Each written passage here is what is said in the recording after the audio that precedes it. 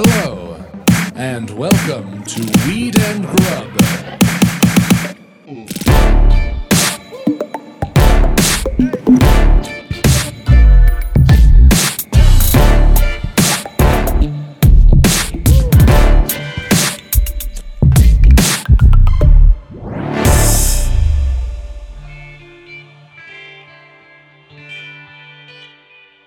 Mary Jane, congratulations. Oh, thank you. I just want to come out hot, come out off top, and just say congratulations to you. Thank you so much. What are you congratulating me for? This beautiful spread that I've arranged with all these snacks. We have cucumbers. I have some mint and cucumber water. What's this goop? That's my new obsession. That's the everything but the bagel Greek yogurt style spread from Trader Joe's. Ooh, Free advertising for Trader Joe's right off the top. But they're going to be a sponsor. I wanted to have a good spread for this because I am so excited that we're like adding video back in as a component, and I wanted to make sure that we had a spread to show off for all of our friends who listen and now watch, that we've got like great weed and great grub. Check out Top Tree Studio. Shout out Top Tree. Thank you for letting us record with you. Go to our YouTube channel and check out our interview with Lisa Traeger on there. It was so fucking fun to hang out with Lisa. It was like, such a great stony conversation with great snacks.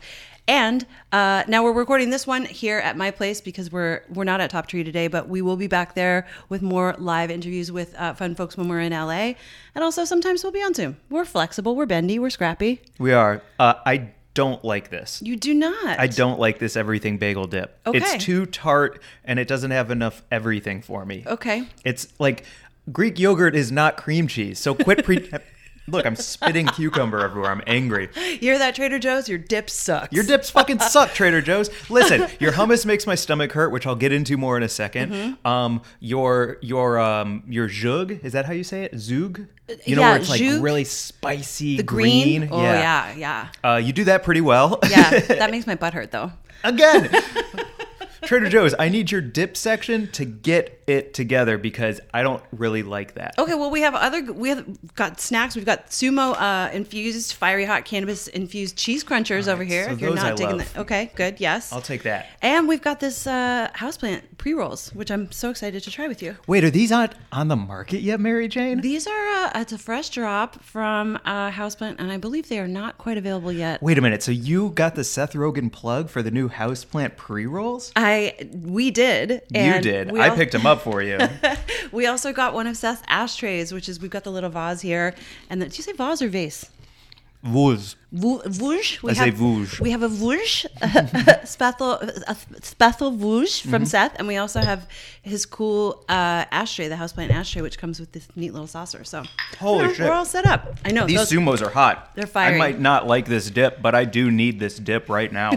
Ooh, I like this. This is my favorite sumo flavor, I think. Yeah, I'm a cheese puff and cheese crunch girl. Yeah. Check them out. Sumo Snacks, 10 milligrams a bag. Really delicious. I hate this Trader Joe's dip, but those are spicy edible chips. Mm-hmm. Delicious. Well, what up, Mary Jane? How's it going, Mike? Really, really good. I missed you so much. Thank you. I missed you, too. Welcome to Weed and Grub, everyone. This is a podcast about comedy, cannabis, culture, cooking, calling shit out, and snacks. Some good, some bad. Yeah, calling out Trader Joe's getting their act together.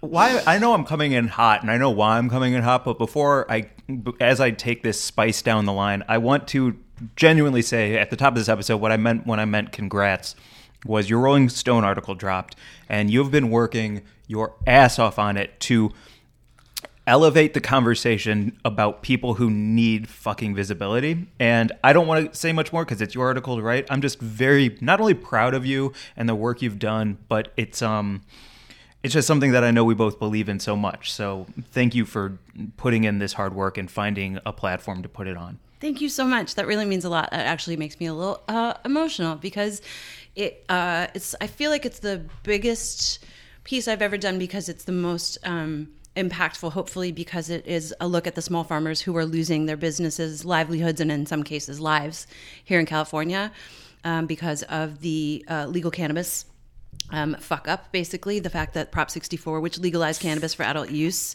here in California, is pretty much a disaster. And, you know, in addition to having to contend with all of the things that all farmers have to deal with, like drought and wildfire and the global supply chain and all that kind of stuff, regulation and taxation are crushing these small farmers, and corporate cannabis is moving in to take over. And it's just, it's like an extinction level event for a lot of these small farmers. And so thank you. I got to go to Mendocino. I spoke to a lot of incredible growers and activists and industry insiders to get a bunch of different perspectives. And I tried to give a really comprehensive view of what's happening. And my incredible editor at Rolling Stone, shout out Liz, Elizabeth Garber-Paul, and I worked really hard on it. And so I'm really, really pleased to be able to share it with everyone. Thank you. I'm very aware that I'm about to smoke Seth Rogen's houseplant as we talk about this. Yeah. But I'm also going to unapologetically say I'm a huge fan of houseplant, and I'm a huge fan of what Seth Rogen and his team are doing with it. But as I light this, can we dive into the article a little bit more? Because if you don't have a subscription to Rolling Stone, we can at least share what the article is about and do a deep dive into it so everyone who listens to this podcast can understand what it is. Yeah. I mean, you know, so the main thing about what's going on is that, you know, I think a lot of people think that the California cannabis industry is just this like huge, successful behemoth, because it's the biggest marijuana market in the world, the biggest legal weed market in the world. And, you know, there are a lot of people who came in to spend a lot of money who I think people think they're making a lot of money. But, you know, from the top down, corporate cannabis on down, all the way down to the small farmers, nobody's really making money because the price of wholesale cannabis has completely tanked due to the overabundance of available legally grown cannabis because of a licensing issue where basically, like, when Prop 64 was voted in, it was approved by 57% of voters in 2016. There was this like protective measure for small farmers. Okay. So basically the small farmers were freaked out that exactly what is happening would happen, that corporate cannabis would move in and push them out because, you know, small farmers in so many other areas too, small dairy farmers and small, you know, any kind of agricultural farmers have been pushed out by big agriculture and corporate interests. And so can I stop you right there for 1 second? Yeah. Because, like, to give a little bit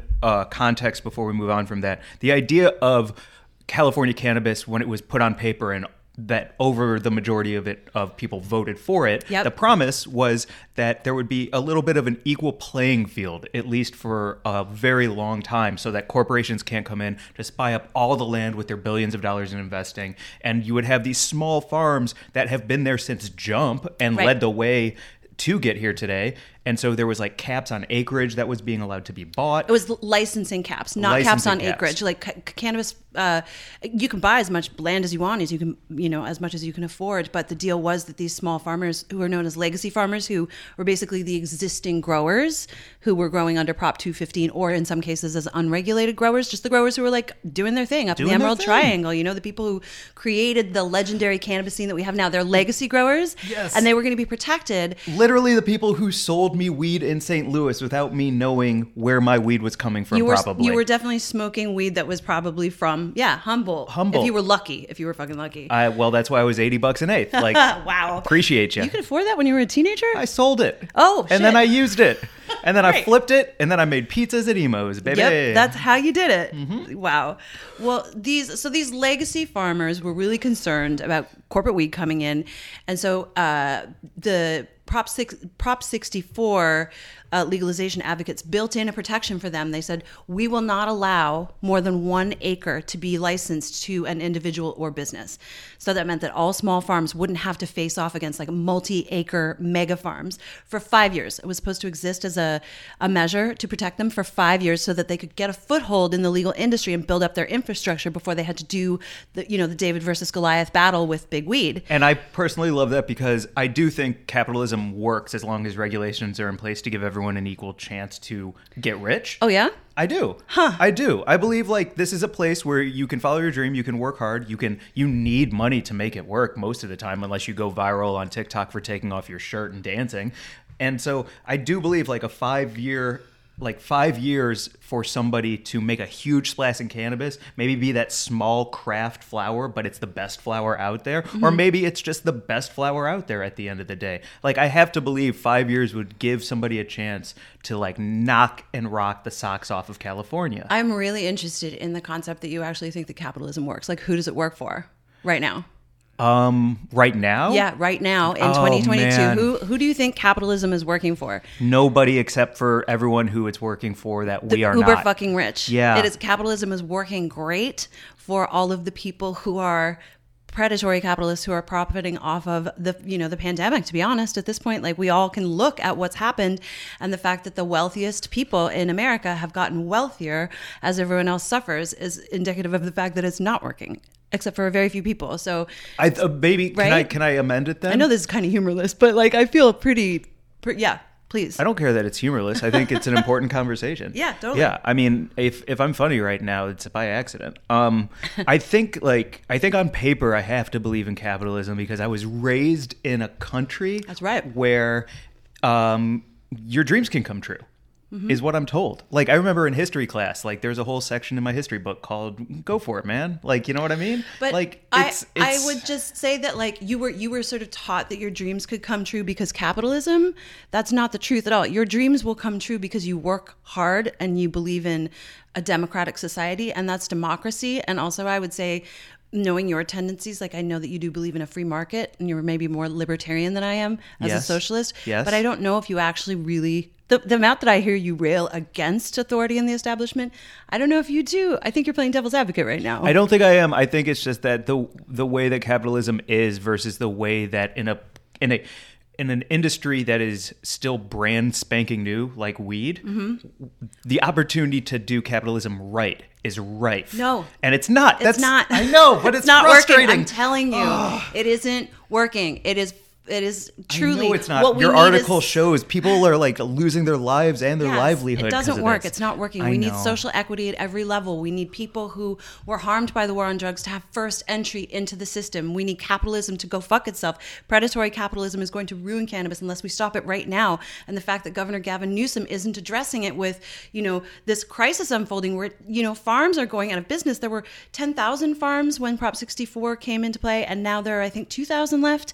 And many farmers who are left are saying they're not going to make it through the year. It is not working. And it's like infuriating to go up to, I went to the Emerald Triangle and I went to the Emerald Cup first, and to see these farmers who are like so resilient and so incredible and so determined and so, full of still optimism and faith, but they are stressed and they are not going to make it through unless something changes. And that's because at every corner, like, there's excessive everything. They're regulating them out of the industry.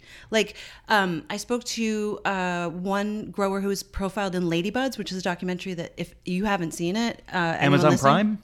I'm not sure exactly where it's streaming, but it's called Ladybuds, and it profiles 6 women in the cannabis industry and, trying to keep on in the regulated market. And like, they are facing, taxes and licensing fees and having to report to all of these different agencies and wading through that red tape, and then they don't have access to safe banking, and then the price of wholesale weed is tanking so that when they come to harvest their crop, it's not actually worth what they put into growing it. Yeah, when you showed me the math that broke down just like return on investment and how much these licenses cost, like, you're just losing money every single step of the way. And there's genuinely, you could sell all your weed and you still wouldn't be caught up to what you've paid to be legal. And there are some farmers who are having to sit on their crops because they're just not willing to sell it for less than it's actually worth, Yeah. So I spoke to one guy, his name is John Casali, and he has a place called Huckleberry Farms up in Humboldt, and his family's been growing since the 70s, and he broke it down. He was like, right now I'm able to get $500 a pound, which is, just a couple of years ago, it was $2,000 a pound for cannabis. So he's saying, at £500 then it's $150, or now it's $161 per pound cultivation tax before it even leaves the farm, which is a state tax. And then there's a trim fee that he has to pay, which is like $100 a pound. And then there's the water board and the licensing fees and the distribution. It's like Ticketmaster. It's like truly, hidden fee after hidden fee and after then there's hidden a fee, and yeah. then there's fee. Fee. So, yeah. Anyway, it's just really a crucial time because what's happening that's awesome, and is, has some people feeling like there still is hope because these folks, I mean, they've been growing for decades and they've gone through everything. They've been shut down by the fucking DEA. They've been raided. They've had their gardens torn down and burned. They've been chased around by helicopters. Like, they've been through it. So they're willing to like keep trying, which is amazing. And they are, and they're lobbying at Sacramento. They're rallying to get the cultivation tax removed. They are, writing open letters pleading with Governor Gavin Newsom and policymakers and regulators to like wake up and see what's happening. And so that was the cool part. Like, that was the sort of like the optimistic note, is that they're fighting. Okay. Three things come to mind. The first one is things were in place for small businesses to have that fair shot for 5 years. So what happened after that, or did they get the shot and then the shot just didn't work out in their favor? Yeah, it's such a good point and question. They didn't get their shot because voters voted Prop 64 in 2016, and that had the 1 acre cap, which was the protection for the small farms. So they could grow and sell and go for it. And not compete against mega farms like that. It's like the mom and pop coffee shop, not having to worry about competing with Starbucks. And you're like, well, there's room for everyone. Well, with Starbucks, one of the amazing, to talk about predatory capitalism, one of the things that they did was they moved into all of the towns and they would open up Starbucks near those mom and pop stores.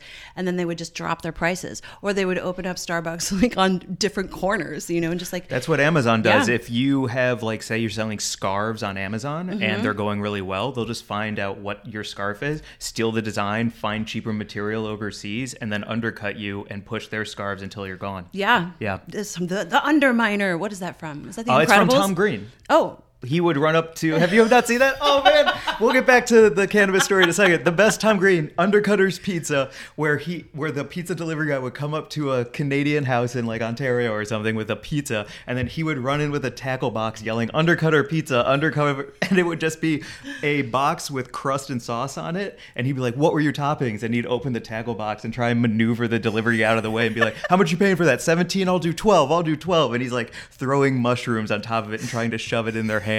So funny. So good. Is that what you're talking about? I love hearing that. It is not what I'm talking about, and I need to see it. I hope we can we find that like drop a link to that in the show notes, because everyone needs to see this, me included. No, I think I'm talking about The Incredibles, that Pixar movie where at the end the new villain comes up and he's a mole and he comes up from out of underground and he's like, I am the Underminer. Oh yeah. And I just thought that was really cute. Probably not as funny as the Tom Green though. So 5 years. Okay. Yes. So this provision was voted in. It was voter approved, Prop 64. And then in November of 2017, the California Department of Fish and Wildlife lifted that protection after lobbying by a bunch of industry lobbyists, one of which was a company called Flourish, which was under the leadership of Steve D'Angelo, who was the executive director for Harborside. And I spoke to people who called him out on that lobbying. Because he's an activist. He's seen as a big cannabis activist, here for the fight with the good fight. I mean, he's known as the father of legal cannabis. So he's been a huge deal in the industry for a very long time. And I spoke to a lot of growers who said that they were really distressed by that lobbying on his behalf for big cannabis. And then I also got comment from him, and he was like, I'm interested in keeping the price down for my medical patients as the executive director of Harborside. So, there are a bunch of different ways to look at it and a bunch of different ways to spin it. But the deal is the 1 acre cap was lifted in 2017, November 2017. So as of January 1st, 2018, the growers who had been expecting a 5-year period to have that, like, not facing off with big weed, didn't have that protection. And now we are in 2022, and it's, it really is like your promise that you're allowed to build your dream home, and then 2 weeks into building your dream home, a wrecking ball is just swinging around and knocking over everything that you're trying to build as you're building it. Like, that's really how it feels. Yeah. That's so fucked up. Yeah. And now we're here today. So they've never had the protection of that 1 acre cap. There were large farms that were immediately able to grow a lot of cannabis, and a company that could afford a lot of license could grow untold amounts of cannabis. Like, you've got huge grows in Santa Barbara and San Luis Obispo and places like this. But in Mendocino County, where I visited, and the rest of the Emerald Triangle and other counties in Northern California, their grows are often limited to a quarter acre per license, which is 10,000 square feet. So there are these really pretty tiny grows, and they're producing the world's best cannabis, and in many cases they are, you know, like proprietary genetics to that farm. Like Huckleberry Farms, John Casale, he has like a strain that is only available from his farm.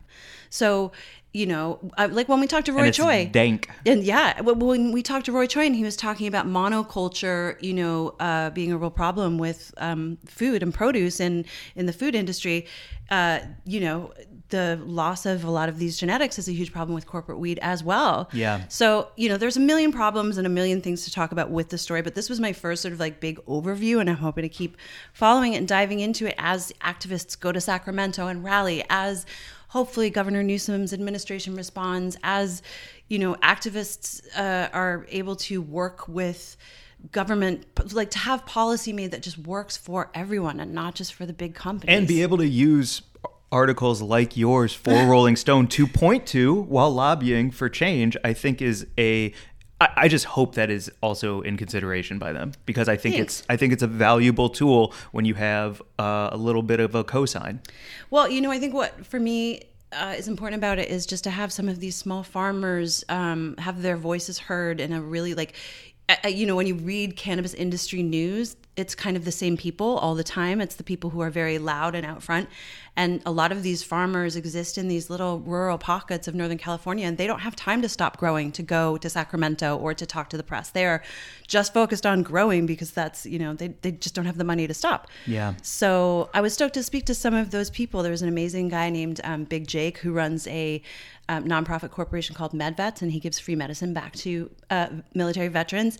And he just talked about like growing up on the legacy farms and what that life was like, and how all of them gave back to their community. They spent their money locally. This is another thing with Amazon, right? Like if you're buying from Amazon and you're not spending money at your local hardware store or your local bookstore, they're going to go out of business. So these businesses were the economic lifeblood of these Northern California communities, and they did it without regulation. He was like, we started hospitals and schools and fire departments, and we never had to be told to do any of that. And now regulation is coming in and telling them that they have to like go through all of these things. He's like, of course we're going to go back to growing on the legacy market. Yeah, we're going to go back to being unregulated, because why would we try and do it your way? I mean, our good friend, I'll omit his name until I have permission to use it, but he always just says, oh no, Joel, let's just keep weed illegal. Like, what are we doing? Just keep it illegal and let people do them. And that's the problem, because we don't want it to be illegal. We want it to be like, you know, regulated in a way that works, because being illegal, you know, obviously the problem with that is that people go to prison, and also there's unregulated and untested product, which, you know, isn't great. It's so fucked up, because we've tried to pitch a bunch of like TV shows and things like that kind of focused on weed, and the note that we kept getting back was it's too niche. Nobody cares. Not enough people care about weed as a thing. And as we continue to talk about news stories like this and capitalism, which I've always said is a huge problem, I've never agreed with. Right. Yeah. Yep. This is like, weed is such a new industry. Like, take a fucking note, every other industry. So every time we'd get a note back like, weed is too niche, it's like the same thing that's happening in weed is happening all over the globe in every single industry. Yes. So it's not just this plant, y'all. It's not. It's actually a fight between the forces of darkness and the forces for good. Real talk. Is that what Star Wars The New Frontier should be about? Yes, that is. Yes. The fight for the heart of California cannabis is actually representative of good and evil. Okay. Go on. And I mean, I feel like we could just like, come up with an entire cast, and then, you know, we know who the villains are, because they make themselves very apparent. And then you cut off a hand and they're never allowed to smoke a joint again? No! They can never hold a joint again? No! But then they get a metal hand and they turn into a super villain because their fingers are a roach clip. Oh, geez. It's all fucked up. That's awesome. Chewbacca, he's just like got all that thing across his chest is chocolate bars. Oh, shit. How fun would that be? That would be pretty fun. I always thought they might be chocolate bars on his like little bandolier, because they look like unwrapped Hershey's. Yeah, totally. What is that thing? Is it ammunition? I don't know. He can't have chocolate. He's a dog. No, it's a real fucked up situation. He's a, what is he? He's a Chewbacca. They're dogs. He's not a dog. Come on. Archie Moo would disagree with that. No, he says not. They're not. He's not related to that guy. All right. The other thing I wanted to touch on your article, I know we're spending a lot of time on it, but it's a lot of time on me. Yeah, it's a huge deal. It's not me. It's not about me at all. It's about these farmers. Sorry. How weird ego moment. Carry on, Mike. Cool. Just wanted to let you unpack it. Don't like it. All right. Go on.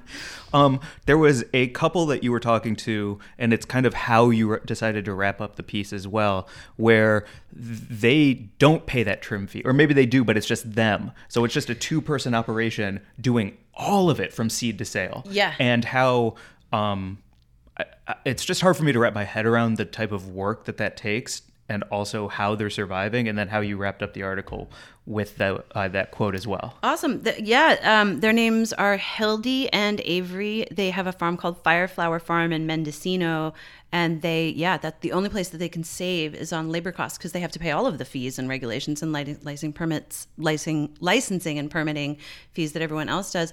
So they do it. Everything from, securing the genetics to all of the bookkeeping and everything to do with farming and trimming, and somehow sleep, somehow eat. I don't know if they sleep, and I didn't see them eat. So. All right, yeah. No, they actually prepared me a really gorgeous lunch of like a butternut squash soup. So they also have time to just be excellent people. Wow. Who invited me. Yeah, like I went and did a tour of their grow, and it's in one of the world's most beautiful places. It was like this cottage on the sort of like tip top of a hill overlooking these snowy fields with clouds drifting by, and we walked over to the grow across this little shaky trestle bridge that was over a roaring waterfall. The whole thing was very picturesque, and so they live a beautiful life, but it's also incredibly hard. And they were really cool to talk to, because they were like, we're not depressed, we're optimistic. We always knew this was going to be hard.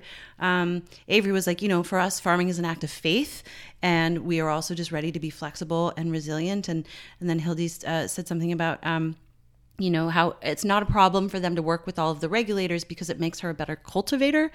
And, they're just trying to move forward without fear and ego. And they're just, and I think that they are representative of a lot of the farmers as well. Like there are a lot of small farmers.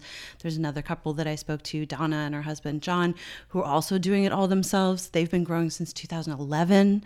They were suppliers for Harborside, and they no longer have that contract. And they don't want to be acquired. They don't want to be bought out. They want to own their own business. Yeah, they don't know. None of these farms want to be acquired. This is their livelihood. This is the lifestyle. The plant for them is a way of life, So anyway, just amazing people from all kinds of backgrounds. Some of whom, like I talked to one guy who had left the inner city 40 years ago to grow, and he had a really amazing perspective that I didn't get to include in the article. So that's another thing, is like, I'm really hoping that this is the first of many. Cool. Do you want to share anything that was omitted from the article on him? No, I don't want to. Or is it not? Yeah? Yeah. Understood. I'll save it for a future article. Ooh, damn right, because this one is good, and you should get more. Thank you. Nice. Well, congratulations, and also thank you. Thank you very much for talking to me about it. Yeah? For a long time. Why do you feel weird about that? This is just never a comfortable space for me. Yeah? You better get used to it. You're going to be doing TED Talks. Oh my God. You're going to be doing Pulitzer speeches. Pulitzer. How do you, it's P-U. It's Pulitzer, isn't it? P-U-L. Pulitzer. I think it's, you know what? I bet some people say Pulitzer too. I've always said Pulitzer. Pulitzer? You're never, if you say Nobody that in Nobody here's speech, winning one. We don't need to worry about it. Pulitzer. Pulitzer. Yeah, that's how I say it. Yeah. Okay, great. But it was like a good long, I went to New York and I had a few days of working on it while I was there, and I was glad to like have the space away from the animals and everything. So thank you for hanging out with them while I was gone, to just be able to really drill down into it, because it was like, whew. Yeah, it's heavy. No problem. I like your animals. They like you so much. Yeah. Wait, man. What? They I don't know. They hate each other. I Sorry. know they hate your each animals other. straight up hate each other. Your dog and your cat are so cliche that it's cliche as fuck. I don't know how else to describe it. Listen, Archie Moo had the run of everything. He came to live with me, and he was like, "So this is it, huh? You and me forever." And I was like, "Yep, just us, kiddo." Yeah. And then Bobo entered the picture, and Archie was like, "What is this?" That's weird because it's a newer edition, so it's like a younger brother, but actually he's like 106, so He's it's old an as fuck. older brother. Yeah. You brought in an older brother? Oh man, I Dude, know. that's on you, man. Sorry, yeah. You brought in an older brother. And Bobo was so dominant. So he showed up and he was just immediately like, "My house, why are you here?" And Archie was like, "Oh, I thought it was just us. Oh no, I'm totally freaking out." And then it was so funny because Bobo came to us from a family that had him for a very long time and had to give him up because one of their kids was allergic. My friends Hilda and Matt. And so Bobo just like had this like legendary reputation with them for 12 years of like murdering everything around their house in Brooklyn to the point where he had to wear a lobster bib to keep him from killing birds. Whoa. And so he came to us with this just like crazy, Covered in blood, slicked back? Woo. basically, yeah, Right. this reputation. Oh, did he have a little Hannibal Lecter mask when they dropped him off at your house and they were like, "He's yours, see you later," and they just peeled out? Yeah, they were like, "Bye," and I was like, "Oh, he lives here now." But then when I was moving to LA, I called them up and I was like, "We're all moving to LA," thinking that like maybe Bobo would go to a different home in Brooklyn, and they were like, "No, he's happy with you, I think." Yeah, And you fell for that. so he moved here with me, and I don't think anybody expected it to last this long. Like nobody expected this to be the way it is for this amount of time. So That's time for you, huh? yeah, it's like the pandemic. How, where, what? Man, your snack game for this one. Thank you for providing them, but I am not feeling any Well, you of don't this. have to. Okay. What are these, cucumbers? Jesus Christ! Yes, I'm just gonna have a fucking cheesy. Cucumbers, it's like styrofoam water. It's like if you were eating a mannequin that was like if soaked in Wow, water. I love cucumbers. I like cucumber sandwiches, even With what? just like very classic, like heavy butter On with the inside of the bread. Yeah. Sorry. Yes, on the inside of the bread. I was picturing slabs of butter on top of cucumbers. Oh, I do love buttered radishes. Have you ever had a buttered radish? I have, thanks to you. You made them for me. Yeah. So similarly with cucumbers, like you don't want to just eat a bag of radishes, but if you butter them and put a bunch of salt on them, delicious. Or pickle them or whatever. Cucumber, you pickle that. It's a pickle, Right. so that's delicious. Right. But also a cucumber sandwich with a ton But of butter. cucumber and in salt. its pure form is probably the least delicious anything of Wow. all the food pyramid. That's a really strange viewpoint, but Because celery is great because it has texture, even though it's still a water mannequin. Mm-hmm. Celery is much better because of its textural component. Okay. And it's a boat, so it can hold deliciousness inside of it. Sure. A cucumber is like beta test celery. wow. Yeah. I wonder how jicama would feel about all that. I don't know. Oh, I don't know. Have you ever had jicama? I have. Why are you asking me like I'm just wondering what other things you're going to hate on. Like, how do you feel about water chestnuts? hate them? Actually, I hate those too. So I guess you just don't like a watery crunch. Exactly. You like it to be dry. I like a dry heave. Great. Should we get to the news? Yes. I'm going to snack on some more of these. These are so good, and they really are hot. The Shout sumos. out. Yeah, shout out Sumo. Oh my God. Yeah, this is a good combo. Houseplant with sumo snacks. Yeah. This is a nice and this day. house plant is so tasty. This is Ice Fog, which is, so they name all of their weed after weather phenomena. Pink moon, bomb cyclone. I thought it was after American Gladiators. Diablo wind. So Ice Fog is peanut butter breath crossed with lava cake. And this is testing at 25.30 THC. And it's super tasty. I think it's 04, but whatever it says. Okay. But let's get to the news. Okay. I think it's working. It is the Grubla Gazette. The Grubla Gazette this week is coming to you from High Times Magazine, and it is a scintillating story. Papa John's launched hemp sticks appetizers in select countries. So, Papa John's, the racist guy, and then I thought he got fired. he got fired, but he says that the reckoning is coming. Mm-hmm. Well, Papa John's, without his allowance, released hemp sticks in the UK and Russia, which is essentially still just a... it's 5 ingredients. Okay. In the UK and Russia. Yeah. That's like a weird...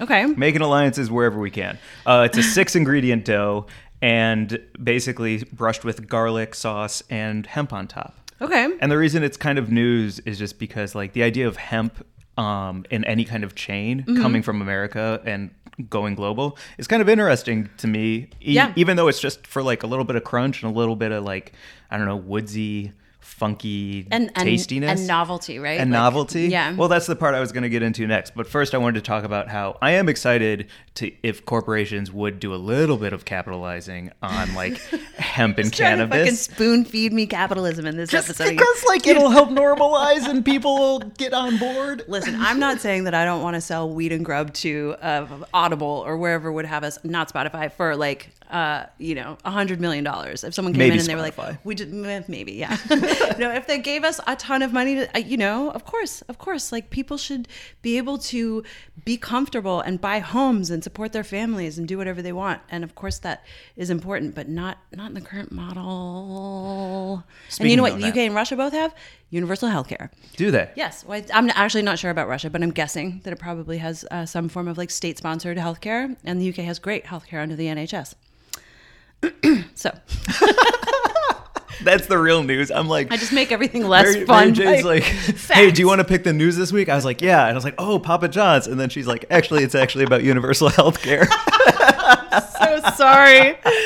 Oh, I can't help myself sometimes. Okay. Well, Let's hear about these breadsticks. Sure. Oh, great. My sweet spot. Sorry.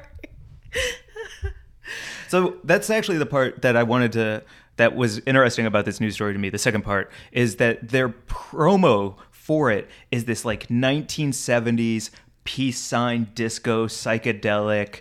Have you tried our hemp superfood hemp sticks from Papa John's yet? Get on board, dude. Yeah. And a part of me was like, yeah, great, fun, tongue in cheek. And the other part of me is like, can we fucking stop it with the psychedelic bro bullshit finally? Like, come on, y'all. Are you kidding me at this point? Snoop Dogg just like dipped behind the counter to get high before crushing the Super Bowl. Like, He had what a are we blunt doing? in his hand on stage. Oh, did he? Yeah. Oh, great. Fucking even better. So can we stop with the whole wow, wow, wow, wow? Yeah, I Dun, feel dun, that. dun, dun, dun. I definitely feel that. Do you? Yes. I just think it's bullshit, man. I do, but I also just Who's have it work on? Oh, you were gonna say it. Everybody. Like Yeah. I do have an affinity for it because of what it represents, and it's actually great that they're using that because it means they're kind of embracing the meaning of it, which is a countercultural meaning, right? Like that movement was the counterculture, and so for a big brand to use it to sell this product, I guess on some level, I could argue that it's like a great thing because they're leaning into the kind of like the druggy aspects of it. But they're also just like, capitalizing on counterculture and, using it to sell their fucking product. So either way. Would you believe that people who might not be on board with weed would see this, get a chuckle, and be curious to try it? Yes, I do. Then I think it's a win. I I do. got to take that as a win. I feel like it's going to make people curious. Well, it's a win for Papa John's for sure. right, but for everything you're saying to push back against why I'm mad at that, if it is getting people on board because who you just wouldn't be want on it to be board. like cooler and more modern and more sort of like. Yeah, I wish Yeah. everything was like a supreme drop in my life. Right. You totally. know what I mean? Yeah, I understand totally. I'm not against this at all. Yeah. I think it's fine. And the hemp movement in the US and around the world is like a really cool kind of like cannabis adjacent movement that really has nothing to do with getting high. So like it's just people who are like, this plant will save the world. We can make everything from it. Hempcrete for homes, and you can like use it for food, and you can use it to make cloths and paper, and you can use it to fucking make everything, clothing, and Condoms. fuel. Hemp condoms, definitely. Mm-hmm. Yes, they are great. You just wrap your dick in a leaf.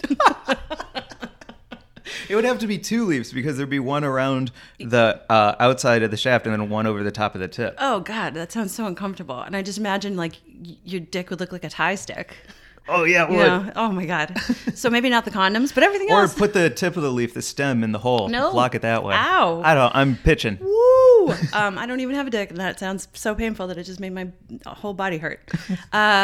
Yes. Anyway, but the hemp movement, like globally, is pretty amazing and very like robust because people who are trying to save our planet and who are, like it's been ringing the alarm about climate change. Many of them are hardcore hemp activists because they feel like that's the answer. To Yeah. grow hemp and, stop cutting down forests and burning peat. Yep. So anyway, that's the news. Breadsticks. Papa John says breadsticks. Papa John says breadsticks. Man, I smoke some weed and I get on a fucking high horse, don't I? Okay. It's great. I don't think people hear. I think this is one of the first times on this podcast that you've dove in and let loose and opened up like this. And I think hopefully people I like it. I feel like I do this fairly often. Fairly occasionally. Often. Sometimes, kind of. Once in a while, all the time. Word. What else is happening, Mike? I was away for like a week. You hung out with the animals. You watched them feud, and you like did comedy every night. I feel like. Yeah, I almost shit my pants in Palm Springs. What? Yeah, so this is my half of the pod. Cool. Up front, yeah, cannabis crisis in California. Back half, Almost shit my pants. Great. Yep. It was bad, man. Let's hear it. I drove all the way to Palm Springs. Okay. I got to take you through the day leading up to me standing up and the bottom dropping out of my body. Great. I need to know everything that happened. So I woke up with this motherfucker, Archie Moo, and I was like, okay, I got to drive to Palm Springs. If you leave at like 3, it's a 6-hour drive instead of 2. Uh-huh. So I was like, I got to leave early to beat all this traffic. I'm going to walk Archie for like a half hour. He'll like poop himself in 3 bags. I'll be like, come on, baby, let's get a 4. I want to He does. flex. Yeah, he's good. He gets them. And so I do all that, pack up, get ready. But before I go, I'm like, I should make another pot of coffee and eat some food so that I can just go straight through on the road, drink coffee, and I won't pull over to be hungry. So I made a 2-egg deli meat, sesame oil, shredded cauliflower or shredded broccoli, carrot coleslaw, tempeh, olive oil, and hot sauce bowl. Colon blow. I think is the name of that dish, right? Looking back, I was like, I wonder if it was colon blow. I wonder if it was the egg deli meat broccoli coleslaw bowl I made before I left to hit the road. I wonder. And so then I poured a pot of coffee in a thermos. Jesus. And hit the road and still hit traffic. So I was in traffic until like 5 o'clock, just sitting there, drinking a whole pot. And then our friend and I get to the theater and I am like sweaty and not good. And I'm like, oh, it's because I was in the car for 5 hours, like listening to podcasts, melting my brain. I should take a walk around the block. I take a walk around the block. It gets worse. Oh. I see our friend Christina, shout out Fruit and Flower. Yep. She came to the show with 2 friends. Thank you for coming. I'm so sorry. And as I'm the last one up, and as our butt of the week last week, Zach Miller, at Zach Miller Dog, calls my name and goes, give it up for Mike Glazer. And I stand up and my stomach drops directly onto my asshole. And I can't describe how fast I had to like shut the gates. You're reminding me of Lord of the Rings when they're retreating into Helm's Deep. You know, they're like, get in before the fucking, the hordes of orcs arrive. And they're like, the last person comes in and they manage to slam it shut. But yes, I imagine your butt was like Helm's Deep. Helm's Deep butt. Helm's Deep butt. And I have the video of me on stage. And at one point, my arm is over my head and my legs are crossed tight. And I'm trying to perform. And maybe I'll put the picture up. I'll show it to you first, but it is like unbelievable. And yeah, I'd give that show a 6 out of 10. Wow. For sure. Wow. Were you, when you had your arm over your head and your legs crossed, were you like trying to like twist yourself up like a saltwater taffy in a piece of paper? It was because yes, great description, saltwater taffy indeed, because it was that moment of fight or flight where it's Right. like, I'm supposed to be doing 20 to 30 minutes here. So I'm going to need my mind to just say the words and my body will be its own being. So it was almost like patting my head and rubbing my stomach at the same time so that I could like do the comedy while my body is like trying to like twist tie itself around some fucking salt water. Yeah. Oh my gosh. It was crazy. It was Yeah. great. It was Yeah. great. I dated a guy years ago who shit himself on stage when he was in a No. play. Yes. And he crapped his pants in, I think it was dinner theater, maybe. I don't remember the whole story. Oh my gosh. So he Oh shall my remain gosh. nameless, but he was a fucking awesome actor, and we did a show together. That's how we met. And every night before the show, backstage, he would take this little white pill, and like this was in the 90s when like you definitely didn't see people taking medication before shows. I feel like it's more common now, maybe. Yeah, yeah. But I was so like curious about it, and I finally mustered up the courage to ask him, and he took an Imodium every night. Oh, my, from nerves and Yeah. Oh, he was like, geez. I had this thing happen one time, and I just get so so concerned. Yeah. So I don't know. I'm really glad you didn't actually poop your pants on stage, Mike. Man, I'll tell you what. There was a moment where I thought I did. I thought I was gonna have to like make a choice. You know what I'm saying? Make a choice to just go Just to leave. or leave the stage. Oh man. Yeah. Because you wouldn't have actually pooped yourself on stage. You would have left the stage before that happened, or would you actually poop yourself and continue? When I stood up and the gates to Mordor shut or whatever that Helm's Deep. Helm's Deep shut, I immediately Jason Bourned it and I clocked all the exits.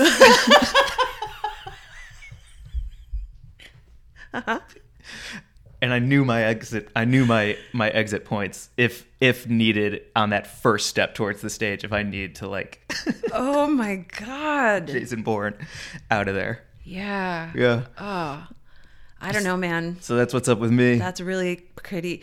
Is there any world in which you could have just stopped the show for a minute to like leave the stage and come back? That's an impossibility, right?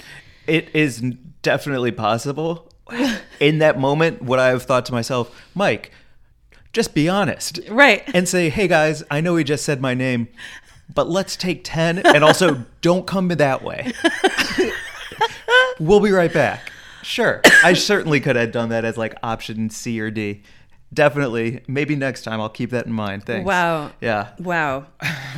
Well, you've been doing other comedy where you weren't pooping. Oh shit. Feeling like you needed to go, right? And that's all been going really well. I mean, when I came and saw you at El Cid a few weeks ago, that was like one of the best nights I've had out at that same show. It was Emperor's Comedy. Oh, thanks. Well, then I'll just say if you're in Sacramento, San Diego, Arizona, Los Angeles, Santa Cruz. Oh my God, are you just doing that song from Animaniacs? Yeah, Arizona, Arkansas, California, Colorado, Connecticut. Any of those places.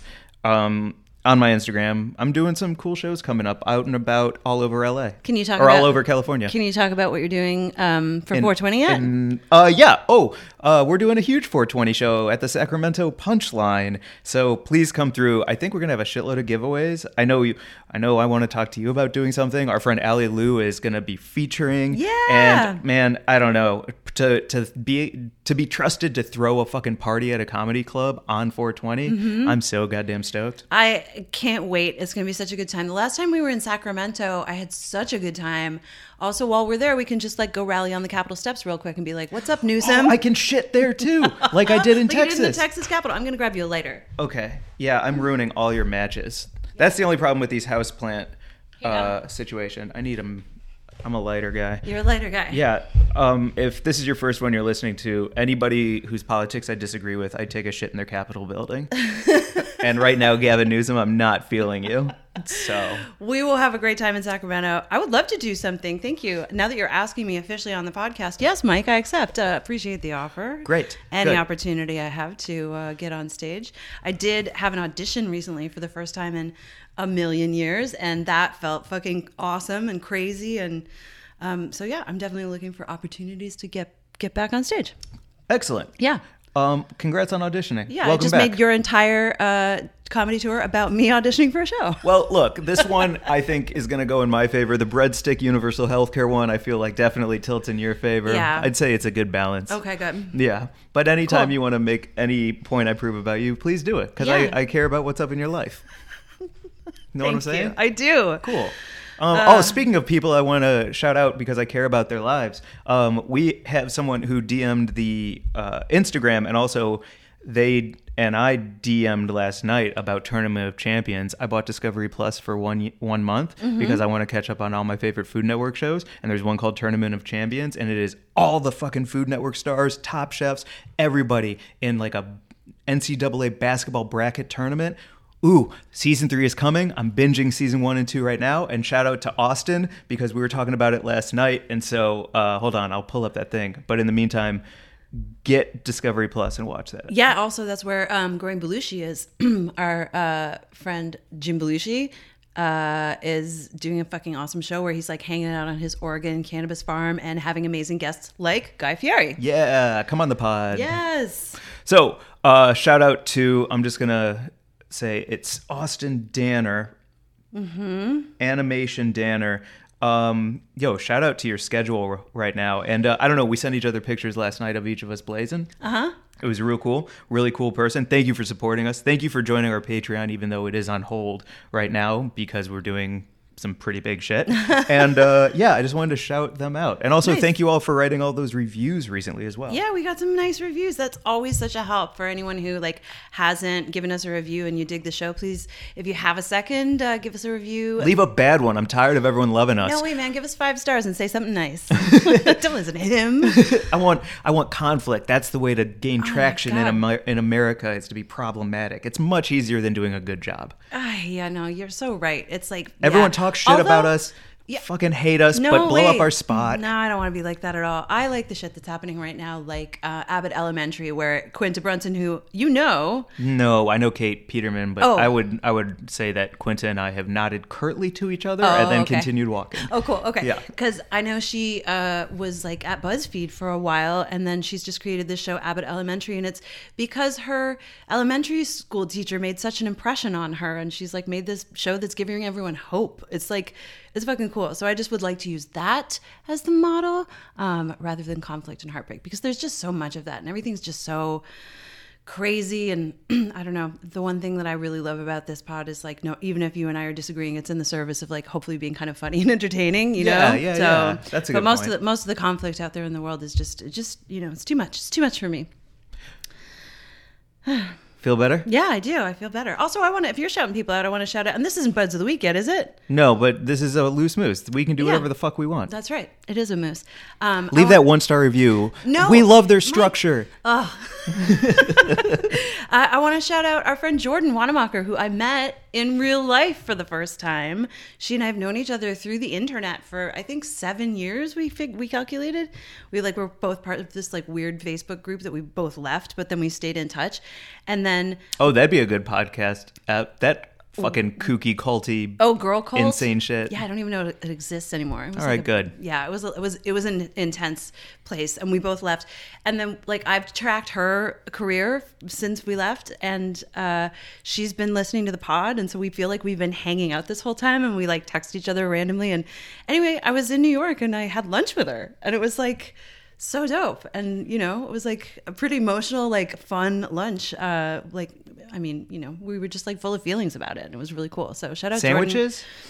No, oh my god, it was so good. We had a roasted cauliflower and a burrata starter. Ooh. And we each had a chinar cocktail. Wait, I have cauliflower questions. Is it Yes. sliced like thin and flat so you can scoop it in the burrata, or is it whole florets? No. They were separate dishes. Sorry. The burrata was one dish, and then there was also another dish of roasted cauliflower with nice. raisins and pine nuts, I think, or almonds. Sounds like a curry warm kind of a thing. It was delicious. Great. And we had chinar cocktails, and have you ever had chinar? I've never heard of it. It's CYNAR. Ooh, Wordle, let's go. And it is made from artichokes.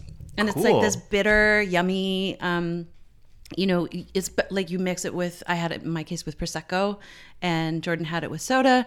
Totally delish. And then we had cacio e pepe, bucatini, and a beautiful kale salad that was covered in ricotta, and the whole thing was fucking delightful. That sounds so good. You also covered the entire Italian cheese gamut in one lunch, which congratulations. Yeah. That is a goddamn cool move. If you can fit all those cheeses into one sit down, God bless. It was some good ordering. Jordan knows what's up. Also, Jordan does the greatest self-care wellness routine of any human I've ever met.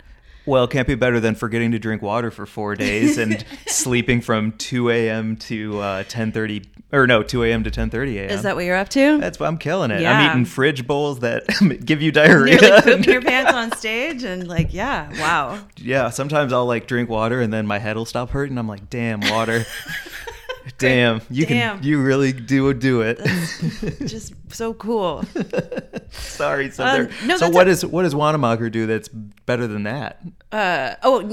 We were just joking about it because she mentioned eating an edible and having a mustard bath and how wonderful that was. And I was like, oh, you're the wellness queen. And she was like, oh, and then she listed her whole nighttime routine of It's like mustard seeds in bath water? Is that the idea of a mustard bath? No, I think it's a powder that's made from mustard. Oh, because you can use mustard to draw toxins out. You can make a poultice with mustard.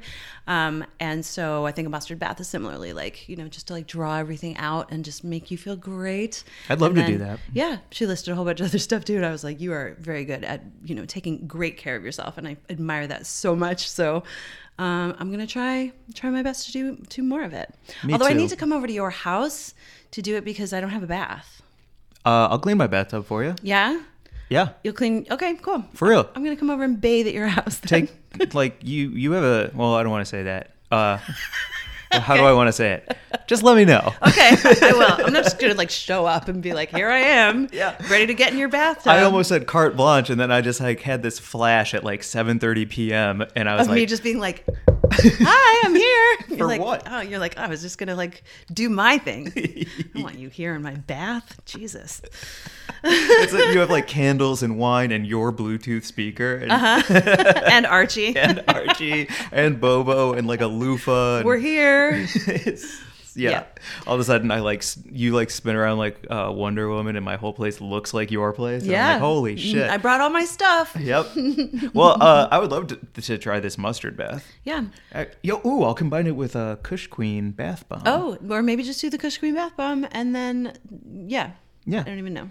Don't give me notes Great. on my health I'm care. so sorry. Thinking about drinking water sometime soon. Okay, great. I'm gonna have this cucumber water stick, which is very good for you. I did also want to shout out something that I am having a problem with, and that's the MF on a happy hour bar sign, because I was walking Archie and we went down Sunset, and you know how there's all those consecutive bars, and each of them has that little sidewalk chalk sign that gets in your way so that you have to read it to go around it, which I think is good marketing, but also get out of my way. And every single one of them said happy hour MF 4 to 6 p.m. And I was like pretty high, and I started laughing because I thought it was like happy hour, motherfucker, from 4 to 6. And I was like, that's kind of cool. Yeah, That's and they're fun. all saying it. Yeah, they're Happy like, what hour, up? motherfucker. Come through, motherfucker. Happy hour over here. That made me giggle. What does it stand for? Motherfucker. Oh, great. Yeah. Okay. Noted. Yeah. That's fantastic. Do you want to get to Buzz of the Week? I do. I mean, I feel like we're doing double buds because of Austin and Jordan, but I do actually have a bud of the week that I would like to shout out. All right. First, you heard it here first. Now we do double buds sometimes. Double buds, just like we got to get into. Well, I'm gonna save that for another app. What? Double Sundays, Mike. Shit, dude. Yeah. Should we just have this one be longer than usual, or should we hold double Sundays for another time? I mean, now that I've floated it, I don't want to have to edit this out. So let's talk about it. I can't wait.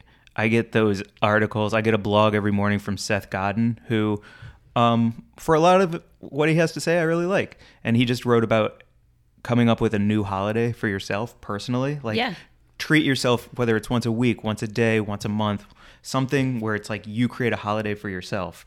And that was 2 weeks after I had pitched the idea of double Sundays to you, which is Sunday is another Saturday, and then Monday is a Sunday.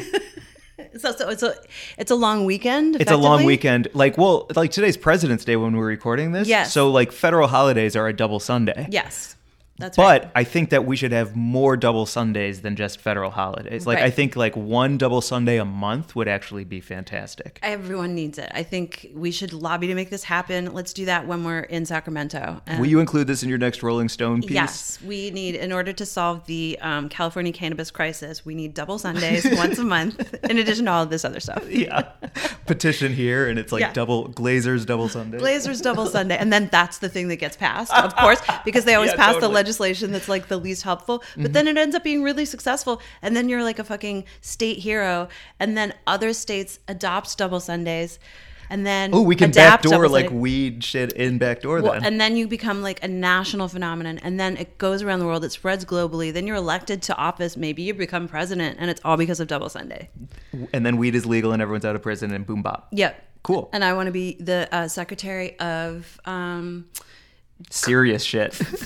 I was gonna say, yeah, probably. I'd probably be like the Secretary of Transportation or something. Yeah, you love that. Love a map. Yeah, the Secretary of Bureaucracy. No, I want to be the Secretary. Yeah, because when I'm president, I'm gonna be like, I hate capitalism because it's great, and you're like, okay, so here's like a couple things. The Secretary of Facts.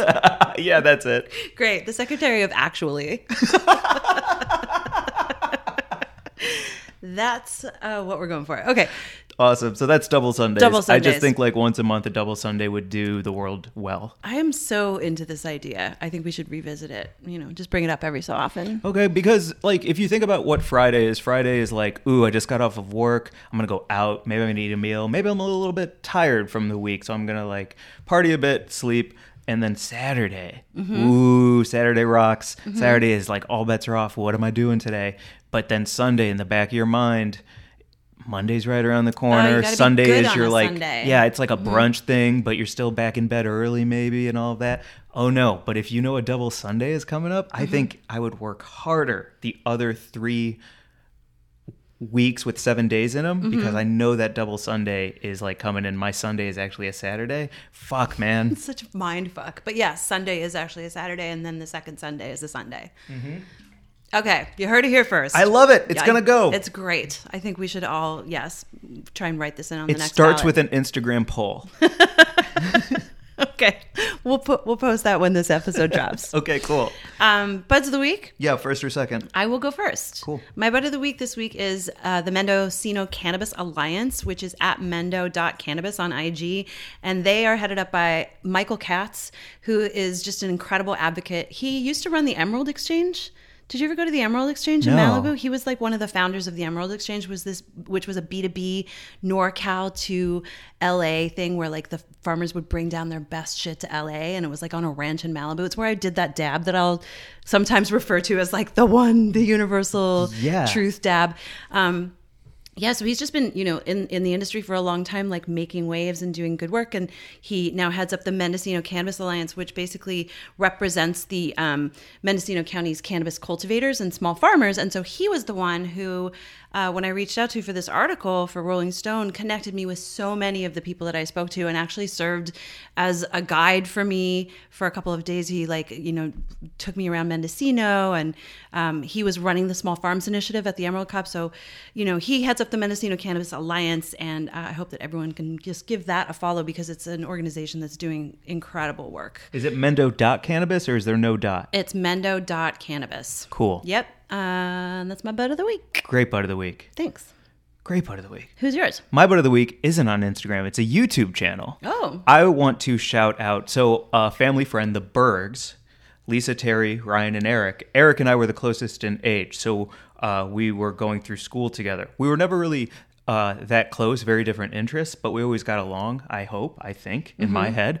And his family, super into guitars and super into cars. And those are two things that are a little out of my depth. And so anything I learned was through Eric and his family. Well, it turns out now, cut to 100 years later, he's married. Eric has a salvage yard where he sells like premium engine parts all over the world for any type of car. And on a whim, he started a YouTube channel called I Do Cars. Wow. And the thing fucking blew up. And now he has 104. Last night when I checked, it was 103. Now he's at 104,000 subscribers on I Do Cars. And I'm just so happy for a dude who loved cars his whole life.